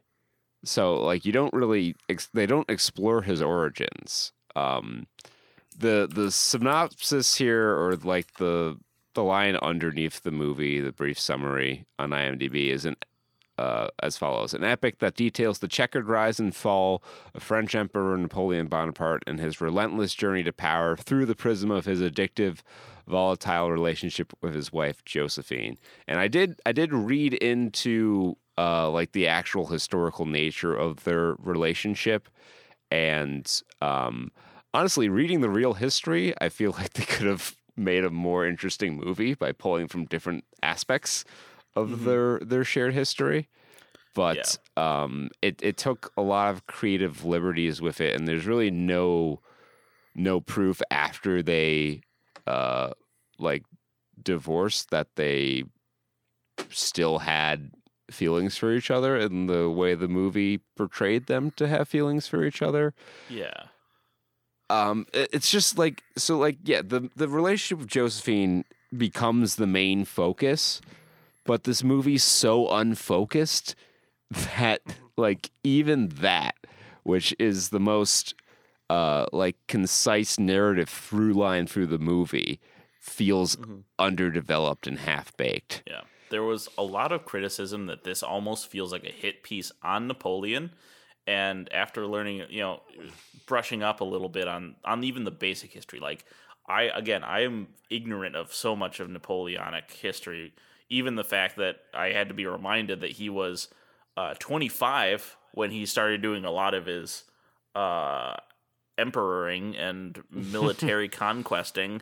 So having the 40-year-old Joaquin Phoenix play him was a bit of a miscast. Joaquin Phoenix is so miscast as Napoleon that it almost feels like an intentional joke. Right. It does feel like I can see why people feel like it's a hit piece. And I almost believe it myself, because it seems like the closest thing to a thesis statement this movie has is Napoleon was so like cockstruck by Josephine that he wanted to do an entire empire about it. And look at how much goofy bloodshed he did to get into like her pants and like care about his heir. But like that's not that makes no sense. It doesn't make for a compelling movie. Like there's a lot you could have done with a Napoleon like biopic that would have been very interesting. And I'm not like, again, if you don't want to focus on the military conquests, that's fine. This movie certainly didn't. There's like 3 or 4 battle scenes. Only one of them is really like well made, and it's the best scene in the movie. And it comes an hour plus into the movie, which is kind of like a weird place to put that.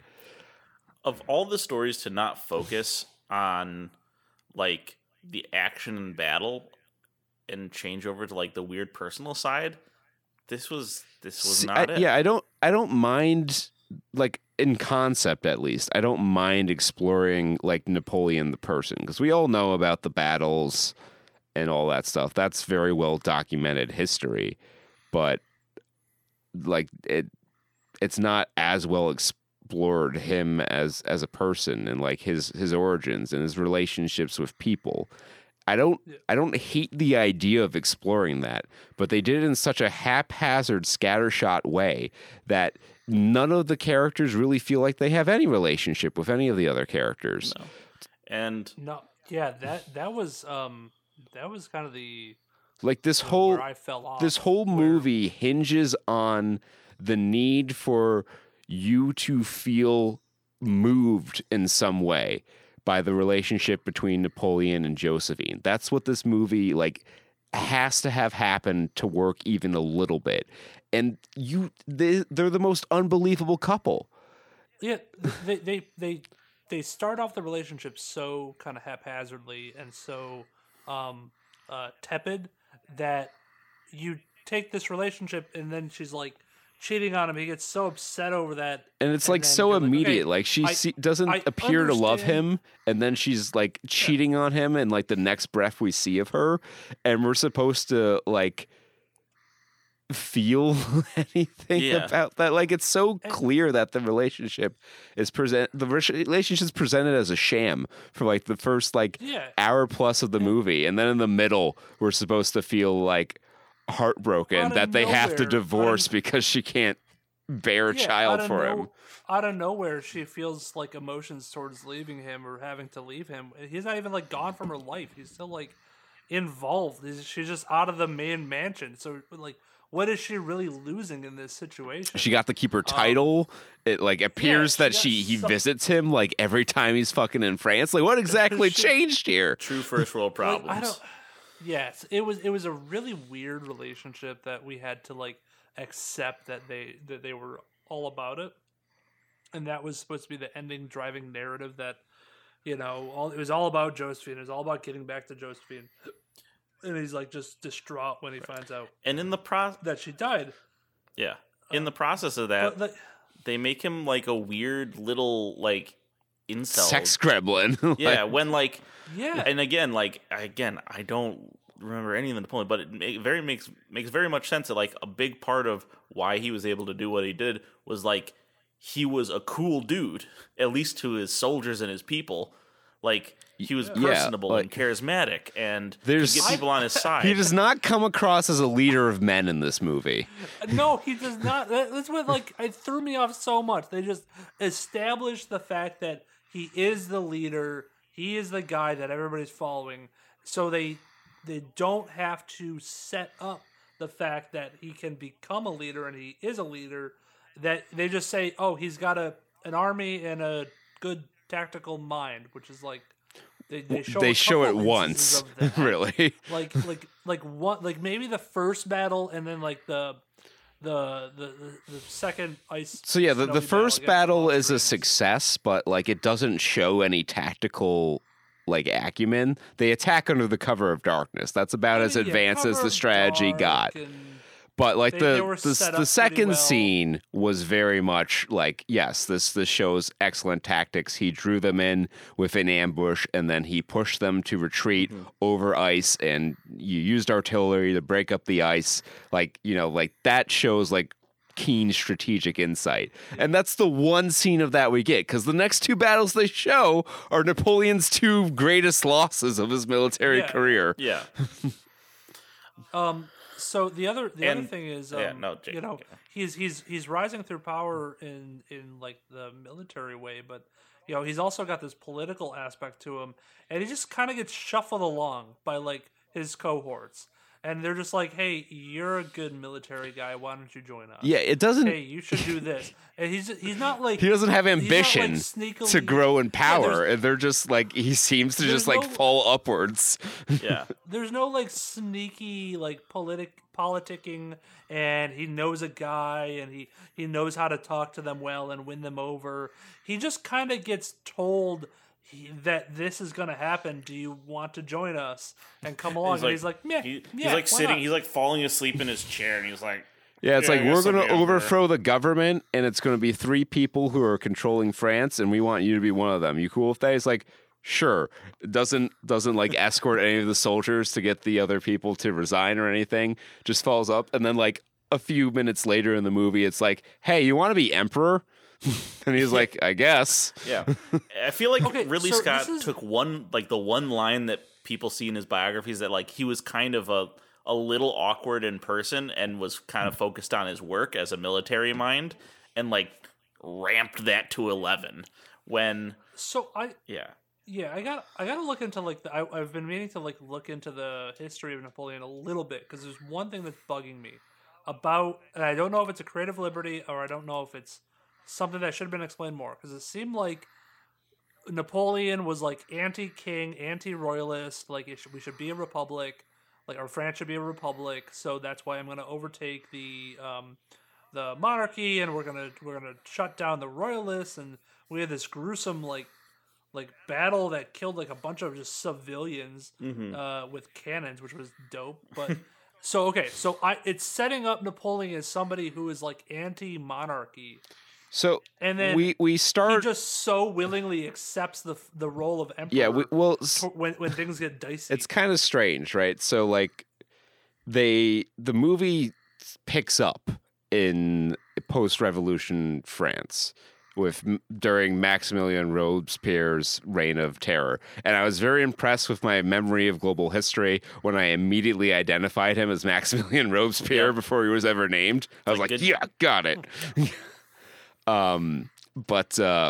So that happens, and then he has a line during his coronation, or maybe slightly before his coronation as emperor, where he's like, I'm going to right the mistakes of the failed revolution. So like he doesn't come across as like pro-democracy. He is under the charge of people who are in the republic and defends them against the royalists. I don't think his motivation is like against monarchy necessarily. Has he internalized the ideals of the Enlightenment era? That goes back to my point where like he's not presented as having like any ambition in this movie. Yeah. Like he doesn't they don't display a lust for power. They don't show him like kind of manipulating his way up the chain of command, which I don't know a lot about Napoleon, but it strikes me as that would have been more closely related to how it actually went down than what was presented in this movie, where he just kind of falls upwards into emperor. Yeah. And they skip, and the big thing, history people, we haven't mentioned this to you because we wanted you to not have an aneurysm on the floor. So maybe cover your ears or grab a pillow and put it nearby. But make sure you're sitting down. Again, I missed this because it wasn't taught in school. But he falls upward, and they skip a lot of his military career, including the entire Trafalgar, the Battle of Trafalgar, and the entire Italian campaign of his where they take over Italy, and he named his son King of Rome and all that shit. just a little thing. I think they say that he says it in a line when they smash cut from him fucking his wife to the Sphinx. He's like, Italy fell really easy, and I'm like, and every historian was like, that would have been interesting to show. Would have been him cool raffle stomping an entire country and conquering it like he did.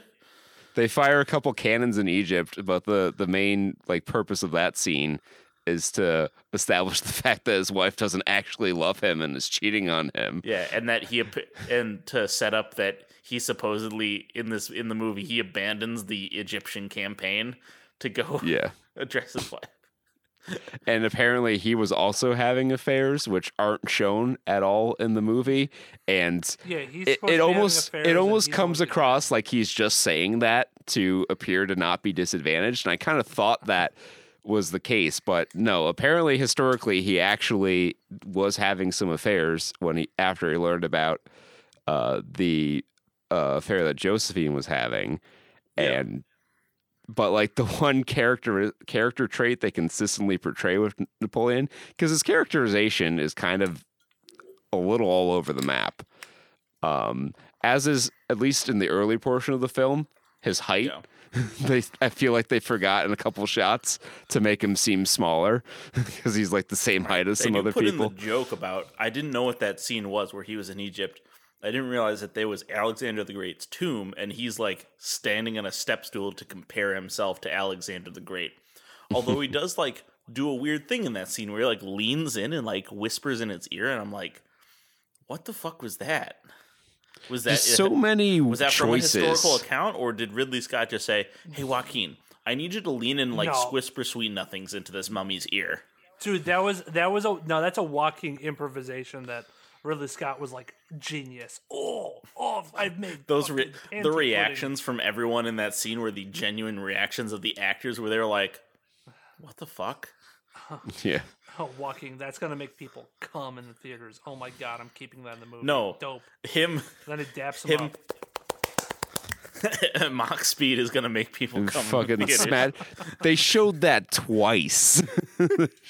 There were so It feels many. like once isn't enough. Like I know, it's like we talked about how it's about his relationship, but that expresses itself in the movie through just a flood of sex scenes in the first and second acts.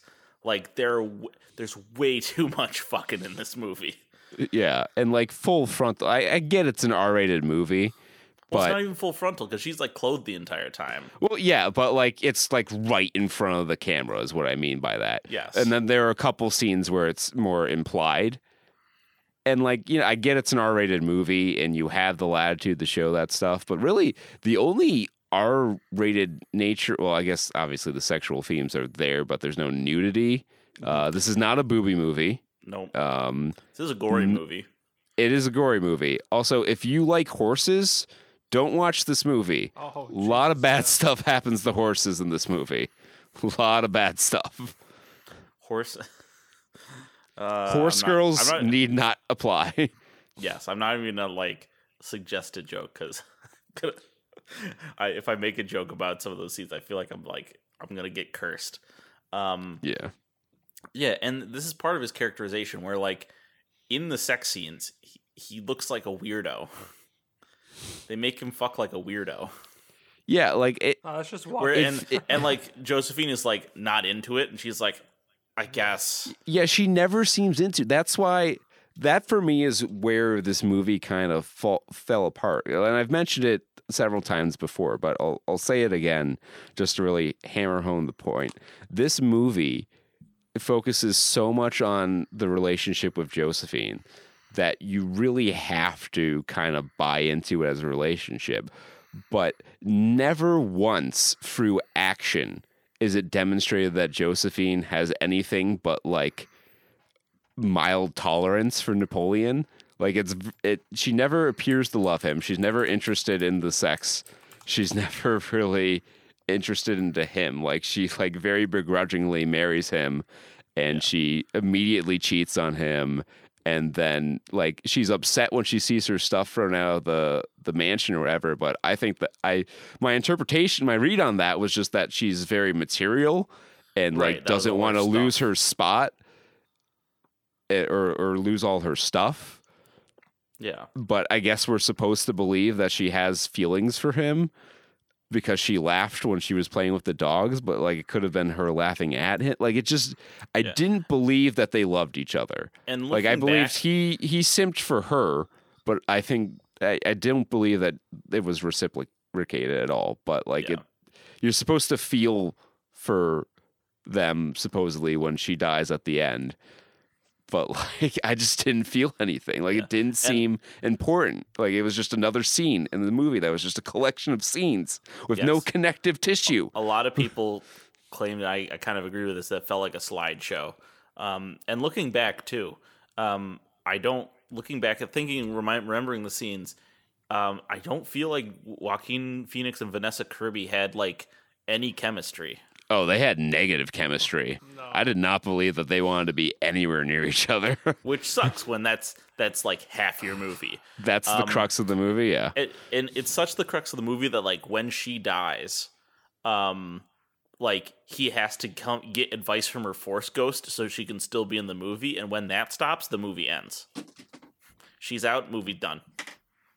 Going to Yeah, and they played this weird angle. Like they keep like implying this like weird power dynamic between them. Especially like the line towards the end really like made me scratch my head and be like, was that supposed to be a thematic thing or whatever? Because there's a line where with her Force Ghost where she says, "Next time I'll be emperor and you'll do exactly as I say." And it just like came out of nowhere. Yeah. And had like no it real. may be related to that one scene in the beginning where they're like, you're my everything. I'll pledge my allegiance to you or whatever. That was like, but that was at the beginning of the movie and was not setting up for like a callback or anything. And like, yeah, the shifting of the dynamic in the relationship, like it was kind of random because like he simps hard for her in the beginning. He's like, yeah, I'll do all this shit for you. And then when he discovers he's cheating on her, he like is like mad and like tries to take the reins on the relationship. And then the very next scene, like she's the one who's mad at him and he's groveling before her. Yeah, and then like when they can't have a kid, he's like bitch calling her out at dinner in front of all these people, be like, you can't bear me a fucking son.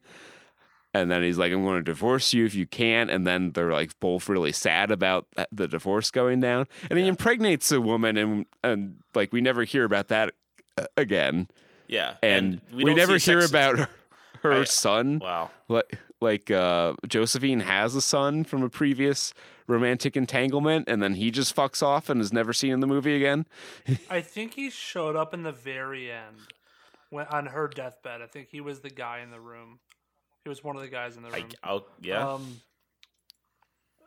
He would have been great to have a firmer grasp on it than maybe. the setup where like he tries to see if he's like still he can like create an heir. He's fertile. If it's his fault or not. That like never happened, and yeah, like they said Napoleon had affairs where he apparently had a couple bastards. So like you set yourself up for like just explaining that away. And there already was an heir because he had like a nephew or something like that who was already proclaimed to be the heir, but that he died of like the croup or something like that. Yeah.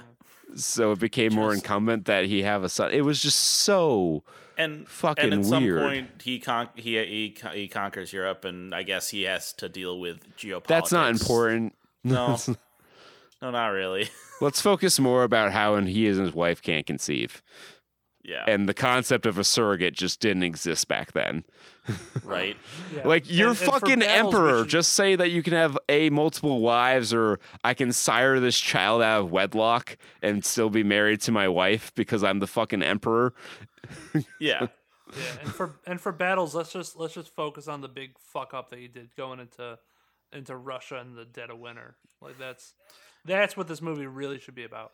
I think that's mainly what happened. Was Ridley Scott just read a part of the biography, and then also he read the 10th grade textbook on European history. Yeah. Took the spark notes of the battles and we're like, how can we make some scenes out of this?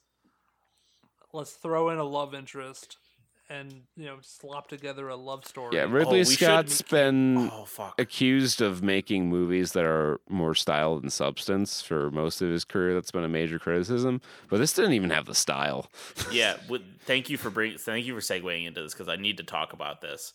Like the mechanics of this movie are also not great. Step one, everything is washed out to shit. Like the color grade on this. Why? Why is the color grade on this fucking none? It's so flat. And it's not even like flat with accent colors. Just everything's flat. Like when my clothes in the dark theater are more vibrant than the battlefield at Waterloo under the sunshine when the sun comes out. Like I'm looking at screens from this now, and like in bright sunshine, it feels like it's evening. It's like it's night for day. They're doing night for day out here. Why would you do that? The editing is choppy as hell, as evidenced by just the most iconic, awful jump cut of this movie, which is them like fucking and having a moment, and then it cuts to the Sphinx. Yeah. And then there's the editing is kind of jarring. Like there's no visual identity to the movie. It's just like Ridley Scott's like, oh, that might be a neat idea of her shot composition, and he just throws it in there. Like there was a very Wes Anderson planimetric shot in there that I noticed, and there's this weird. I want to point this out. It's a completely inconsequential scene, but it was just like some of the weirdest framing I've ever seen. He knocks on someone's door. And the framing is him, like, the door is on the left-hand part of the frame. Vanessa Kirby's door. Because he met her at the party the previous night and wanted to hang out. And the framing is such that on the left-hand side, it's him knocking on the door. And you're like, okay, that's fine. They're going to cut to the over-the-shoulder view of her opening the door. No. That would be a normal thing to do. He instead turns around and walks to the right side of the frame and stands there for like 3 or 4 beats while the door opens and she walks into the left side of the frame. It's like, I get, wanting to have a continuous shot, but like it was just 4 seconds long of holding on that shot for no real reason. It's not like it was part of a broader continuous sequence. It was just a weird choice because I'm watching some interviews right now thinking about weird choices. I'm watching this interview and they're talking about like some of these. He's like, oh, he gave you a lot of room for improv. The fucking scene where he pulls her under the table to like ravish her. That was an improv scene, or like that was something they came up with on the fly. Oh God. Like the most fucking out of character. That's probably why all the improv shit that he did not line up with the. I guess that makes sense for why he directed. was so like inconsistent, right? As a character, it was a lot of improv. Yeah, they probably let him do so much stuff that probably should not have. You know what else was? I'm sure was improv when he screams at the British contingent that you think they're special because they have boats. Real on point period dialogue. That was awesome. It was funny, but it was completely inappropriate for the scene. I was like, what the fuck? So I'm saying this trivia, and maybe there's hope for Napoleon yet. So Stanley Kubrick, Steven Spielberg, and Ridley Scott walk into a bar. Stanley Kubrick says, I have a script that I've studied for years on about Napoleon, and I have a hard-on for it. But it will never get made. So read it, guys. Take it as I die, and make your own shit. Ridley Scott says, I find this underwhelming. Steven Spielberg says, okay, you got it, Stan. Let's make this. And he is developing it since 2013. Oh my God, that HBO, makes so much fucking sense. And it's turning it into like a long, like a, I don't know if it's a miniseries is the right term for it because if it's still in development, it seems like it's pretty big. But there's a bunch of research and it's based off of Stanley Kubrick's script. Apparently, when it was in development, originally Jack Nicholson and Audrey Hepburn were eyed to play Napoleon. I did see that in the scrolling thing. But you know who wrote this movie? Waterloo made it canceled. The writer of this movie is David Scarpa. He's written like 4 movies, one of which is the 2008 remake of The Day the Earth Stood Still, which to this day I consider to be one of the 5 worst movies I've ever seen. And I've seen a lot of shit, so let that color some perspective on there. Oh, that was the remake? I thought that was the original. I just assumed that was the original. That's why I liked it so much. I was like, I get it. I get why you guys like this. Yeah, his other illustrious movie writing credits include The Last Castle and All the Money in the World. It's The Last Castle about like the last Punisher. The Last Castle is a Robert Redford movie also starring James Gandolfini and Mark Ruffalo.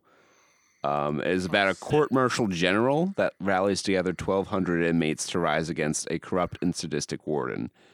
That is a movie that is like I've never seen it. I've heard about it. I think it's like just okay.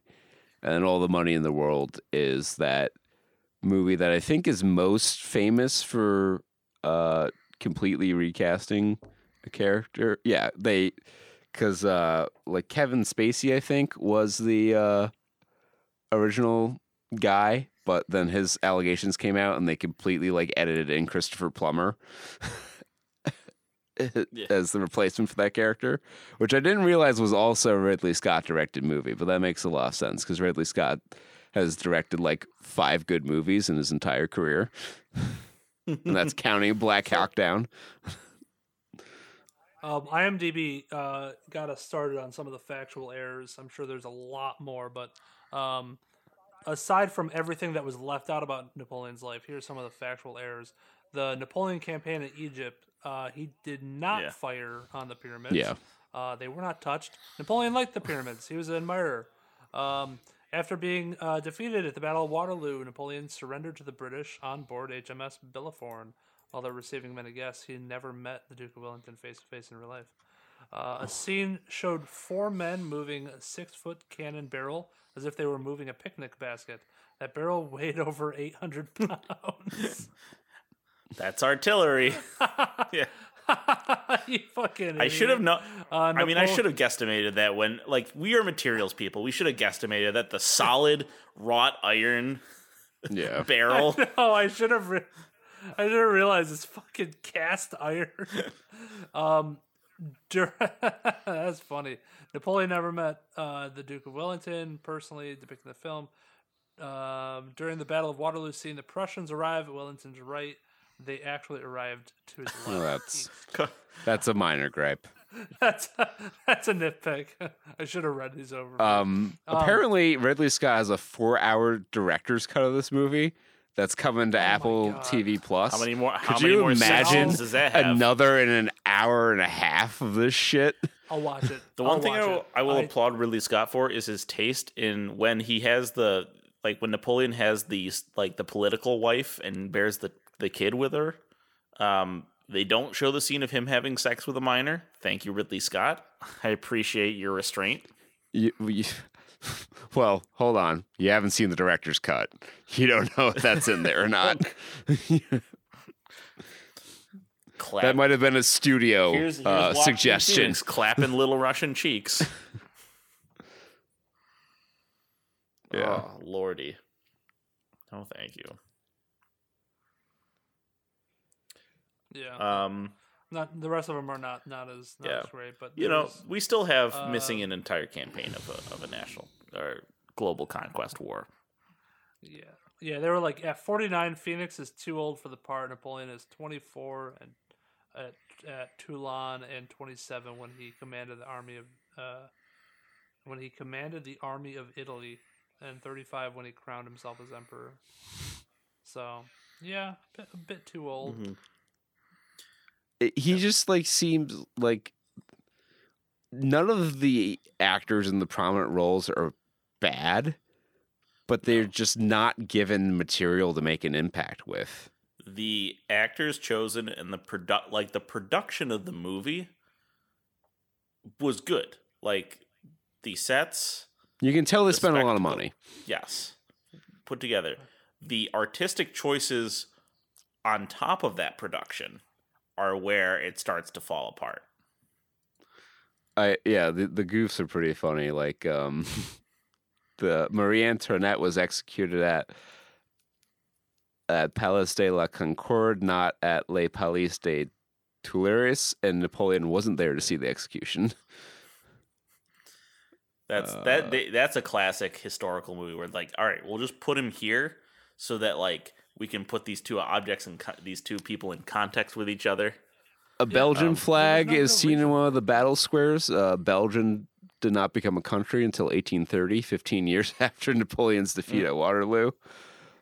A British marksman at the Battle of Waterloo is seen using a scoped rifle.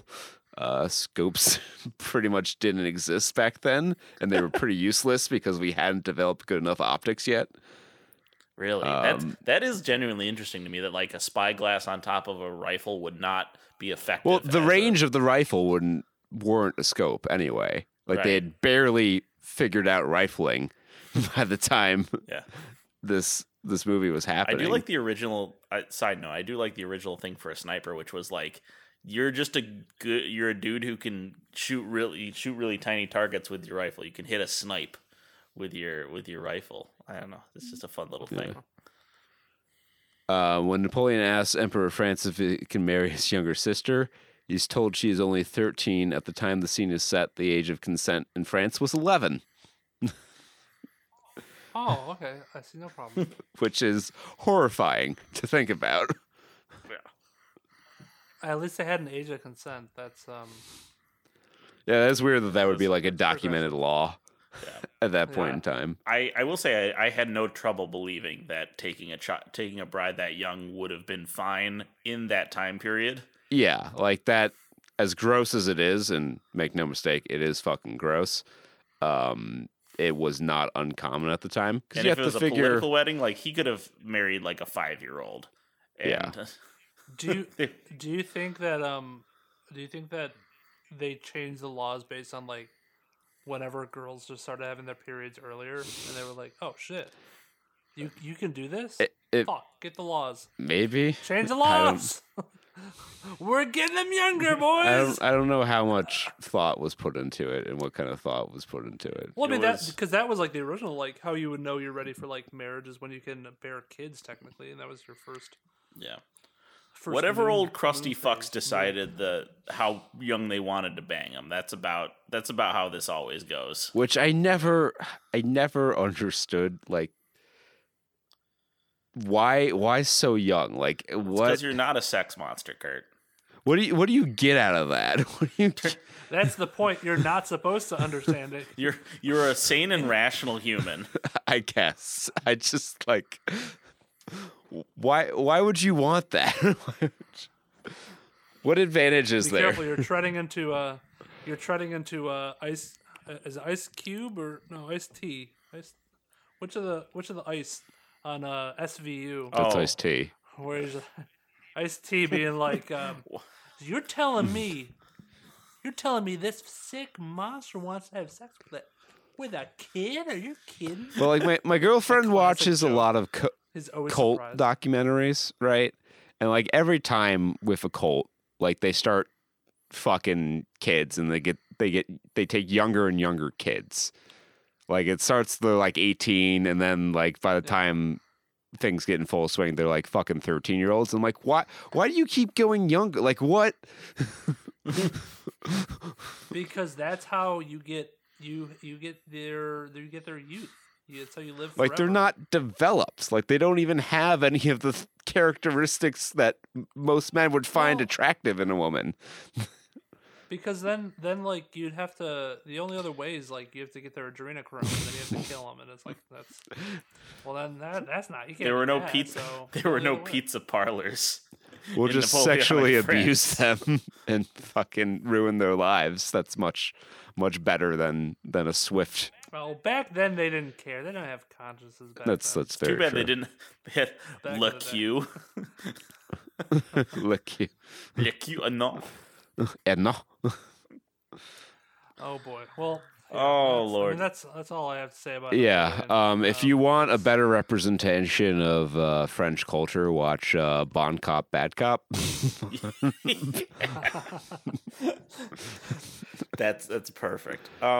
Yeah, this movie, to sum it up in a phrase, I feel like I knew less about Napoleon walking out of the movie Yeah. than I did walking in. And that's merited based on what we've discussed in this. Yeah. It is Napoleon misinformation and borderline slander. It's a hard sell at 2 hours and 40 minutes. I think it's going to be a harder sell at 4 hours for the director's cut, unless I can't wait. To watch unless you are like a super. Well, actually, no. If you're a super francophile, you're going to hate this movie. Yeah. But if you hate Napoleon for some reason, you have strong opinions about a 19th century French dictator, and you want to see a movie that just dunks on him for 2 hours and 40 minutes, I guess you can watch it. Yeah. I wouldn't Like, I guess recommend it. if you're one of those people, like, I know there's the wave of like we're trying to move away from great man history, but like he still was a huge figure. in Yeah, history, like and his who did all influence these is things. undeniable, and He like led his country to do all these things. he achieved a lot more than like 99.99% of people who have ever lived have achieved. So like you don't have to hold him up on a pedestal, but put a little respect on the name. Exactly. We'll see. I want to see how the alpha male bros. How does Andrew Tate feel about this movie? Only for the Probably balls. bad because it probably hates it because Napoleon's like sidelined and is a total simp bitch and does not embody the Sigma grind set. It's probably true. How'd I do? Strong. Oh God, Andrew Tate tweets are still hilarious to read. He's like, I saw one today. He's like, I forged my right hand into a dragon's Yeah, talon. I saw my the left exact hand same into one. a tiger paw. My heart remains pure. I'm like, what the fuck are you? Well, No did way. you see like the one with the subtweet under with it? Yes. Like I jerked my dick with my right hand, I fingered my asshole with the left, and my cum shots go through the ceiling. What do you think about me now? I saw that one too. All right, that's Napoleon. That's Napoleon in a nutshell. Jerking yourself off. You're right. Actually, no, that would be a much more pleasurable experience. That's what Napoleon does for most of this movie. So if you want to see Joaquin Phoenix act like a sex gremlin for 2 hours, Napoleon's got you covered. Yeah. If you want to watch a good movie about a historical figure, this is not it, Chief.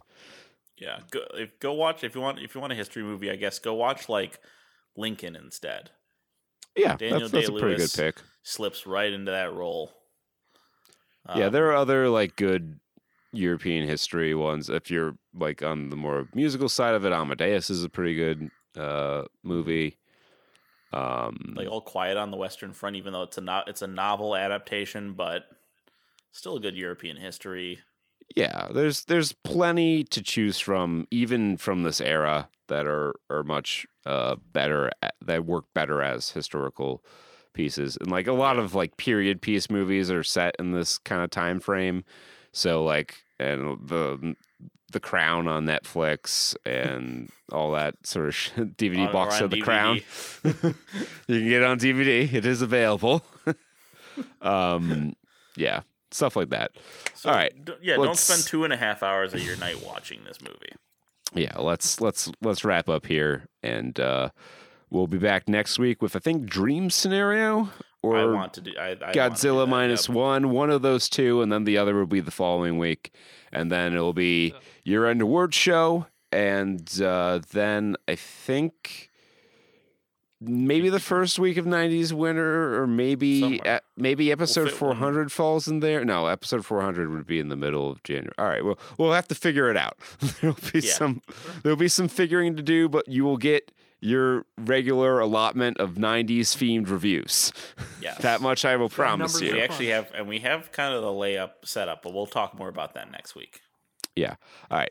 Until then, be well, stay safe, and Power Legs 1995. Peace. Bye-bye.